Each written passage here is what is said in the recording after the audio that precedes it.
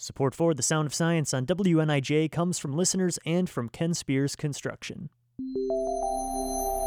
This is The Sound of Science on WNIJ. I'm KC. And I'm Ann, and we're with NIU STEAM. In the previous episode, we discussed people getting in touch with nature during the pandemic. How can we encourage more people to unplug from their technology and plug back into nature? It's actually quite simple. Just take 10 to 15 minutes a day. And you don't have to do anything really elaborate. It can be as simple as walking around the block. And take the dog, too, because I bet Fido wants to get outside and enjoy nature as well. That's a really great idea, Ann. Yeah, we can explore parks, forest preserves. We can do some volunteering with local organizations to clean up parks, clean rivers. We can remove invasive species.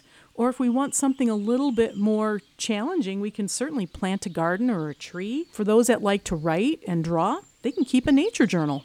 And another great thing that we could do would be to maybe encourage younger people that really do like their technology is get them outside with their phones and do a lot of photography. Absolutely, because in addition to photography, you can keep track of birds on bird checklists. They can use programs to identify trees and other plants. They can identify animals.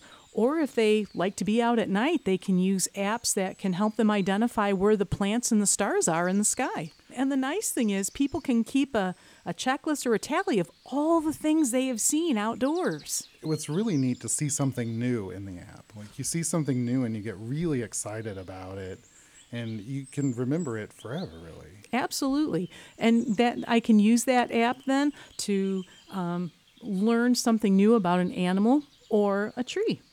This has been The Sound of Science on WNIJ, where you learn something new every day.